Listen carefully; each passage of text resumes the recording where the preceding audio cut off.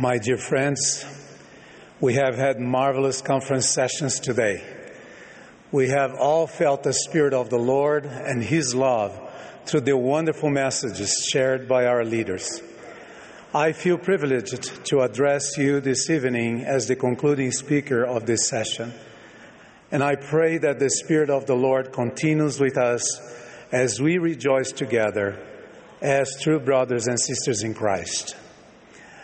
Our dear prophet, Russell M. Nelson, declared, "I call upon our members everywhere to lead out in abandoning attitudes and actions of prejudice. I plead with you to promote respect for all of God's children." As a global and ever-growing church, following this invitation from our prophet is a vital prerequisite for building the Savior's kingdom in every nation of the world. The gospel of Jesus Christ teaches that we are all begotten spirit sons and daughters of heavenly parents who truly loves us, and that we lived as a family in God's presence before we were born on this earth. The gospel also teaches that we were all created in the image and likeness of God. Therefore, we are equal before Him. For He hath made of one blood all nations of men and women. Therefore, we all have divine nature, heritage, and potential. For there is one God and Father of all, who is above all, and through all, and in us all.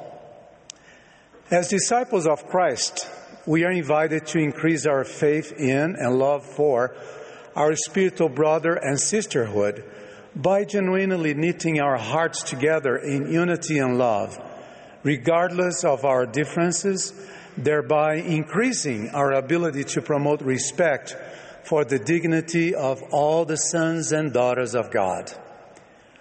Wasn't that exactly the condition that the people of Nephi experienced for almost 2 centuries after Christ ministered to them? And surely there could not be a happier people among all people who had been created by the hand of God. Neither were there Lamanites nor any manner of ites, but they were in one, the children of Christ and heirs to the kingdom of God. And how blessed were they! President Nelson further emphasized the importance of spreading dignity and respect for our fellow beings when he stated, "The Creator of all us calls on each of us to abandon attitudes of prejudice against any group of God's children. Any of us who has prejudice toward another race needs to repent. It behooves each of us to do whatever we can in our spheres of influence to preserve the dignity and respect every son and daughter of God deserves." In reality, human dignity presupposes respect for our differences. Considering the sacred bond that unifies us with God as His children, this prophetic direction given by President Nelson is undoubtedly a fundamental step toward building bridges of understanding rather than creating walls of prejudice and segregation among us. However, as Paul warned the Ephesians, we must recognize that in order to achieve this purpose, it will be required to make an individual and collective effort to act with lowliness, meekness, and long-suffering toward one another. There is a tale of a certain Jewish rabbi who was enjoying the sunrise with 2 friends. He asked them, "How do you know when the night is over and a new day has begun?" One of them replied, "When you can look into the east and can distinguish a sheep from a goat." The other then responded, "When you can look into the horizon and distinguish an olive tree from a fig tree." They then turned to the wise rabbi and asked him the same question, After long reflection, he replied, "When you can look into the east and see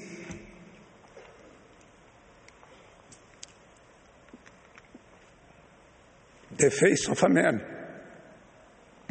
and can say, 'She is my sister, he is my brother.'" My dear friends, I can assure you that the light of a new day shines brighter in our lives when we see and treat our fellow beings with respect and dignity and as true brothers and sisters in Christ.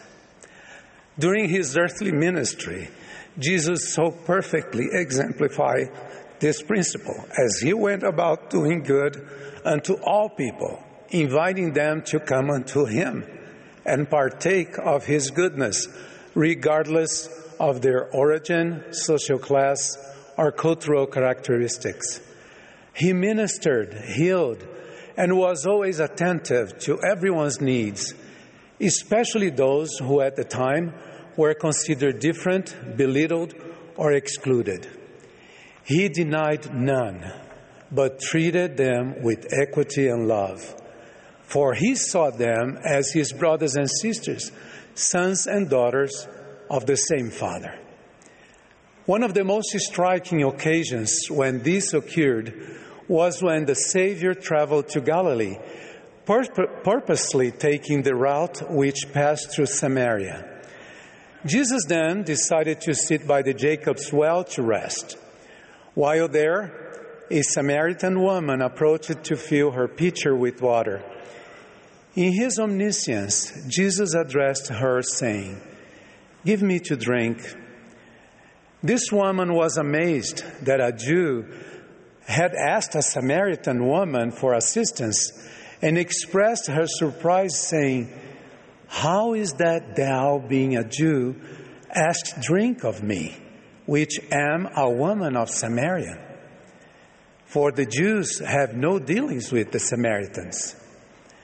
But Jesus, abandoning the long-held traditions of animosity between Samaritans and Jews, lovingly ministered to this woman, helping her to understand who he truly was, that is the Messiah who would tell all things and whose coming she was awaiting.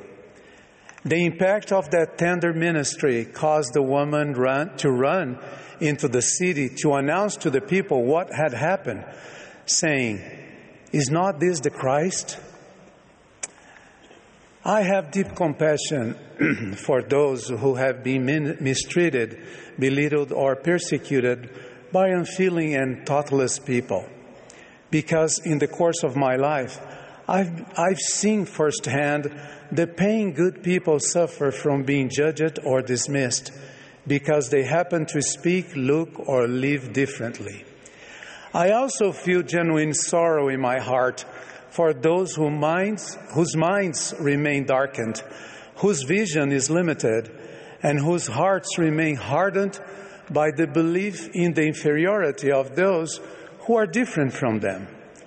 Their limited view of others actually obstructs their ability to see who they are as children of God. As foretold by the prophets, we are living in the perilous days leading up to the second coming of the Savior. The world in general is polarized by strong divisions, accentuated by racial, political, and socioeconomic lines. Such divisions sometimes end up influencing people's way of thinking and acting in relation to their fellow being. For this reason, it is not uncommon to see people characterizing their way of thinking, acting, and speaking of other cultures, races, and ethnicities as inferior, making use of preconceived, mistaken, and often sarcastic ideas, generating attitudes of contempt, indifference, disrespect, and even prejudice against them. Such attitudes have their roots in pride, arrogance, envy, and jealousy, characteristics of a carnal nature which are totally contrary to Christ-like attributes. this conduct is improper for those who are striving to become his true disciples. In fact, my dear brothers and sisters, there is no place for prejudiced thoughts or actions in the community of saints. As sons and daughters of the covenant, we can help to eliminate this kind of behavior by looking at the apparent differences that exist between us with the Savior's eyes, and based on what we have in common, our divine identity and kinship. Moreover, we can strive to see ourselves reflected in the dreams, hopes, sorrows, and pains of our neighbor. We are all fellow travelers as God's children, equal in our imperfect state and in our ability to grow. We are invited to walk together peaceably with our hearts filled with love toward God and all men. Or, as Abraham Lincoln noted, with malice toward none and charity for all. Have you ever pondered on how the principle of respect for human dignity and equality is demonstrated through the simple way we dress in the house of the Lord? We all come to the temple united in one purpose, filled with the desire to be pure and holy in His holy presence. Dressed in white, all of us are received by the Lord Himself as His beloved children, men and women of God, progeny of Christ. We are privileged to perform the same ordinances, make the same covenants, commit ourselves to live higher and holier lives, and receive the same eternal promises. United in purpose, we see one another with new eyes, and in our oneness, we celebrate our differences as divine children of God. I recently helped guide dignitaries and government officials through the open house for the Brasília, Brazil temple. I paused in the changing area with the Vice President of Brazil, and we discussed the white clothing that everyone wears inside the temple. I explained to him that this universal use of white clothing symbolizes that we are all alike unto God, and that in the temple, our identities were not vice president of a country or a church leader, but our eternal identity as sons of a loving Heavenly Father.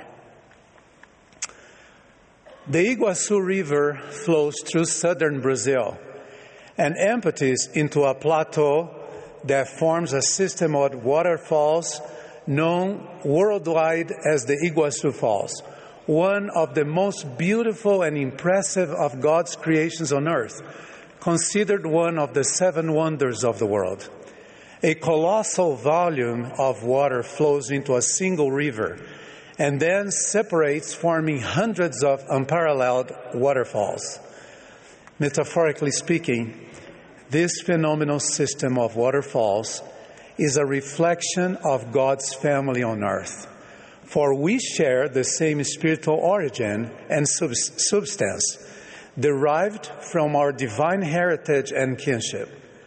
However, each of us flows in different cultures, ethnicities, and nationalities, with different opinions, experiences, and feelings. Despite this, we move forward as God's children and as brothers and sisters in Christ without losing our divine connection, which makes us a unique people and a beloved community. My dear brothers and sisters, may we align our hearts and minds with the knowledge and testimony that we are all equal before God, that we are all fully endowed with the same eternal potential and inheritance. May we enjoy more the spiritual kinship that exists between us and value the different attributes and varied gifts we all have. If we do so, I promise you that we will flow in our own way, as does the water of the Iguaçu Falls, without losing our divine connection that identifies us as a peculiar people, the children of Christ and heirs of the kingdom of God. I testify to you that as we continue to flow this way during our mortal life, a new day will begin with a new light that will brighten our lives and illuminate wonderful opportunities to value more and be more fully blessed by the diversity created by God among His children. We will surely become instruments in His hands to promote respect and dignity among all His sons and daughters. God lives. Jesus is the Savior of the world. President Nelson is the prophet of God in our day. I bear witness of these truths in the sacred name of Jesus Christ. Amen. Amen.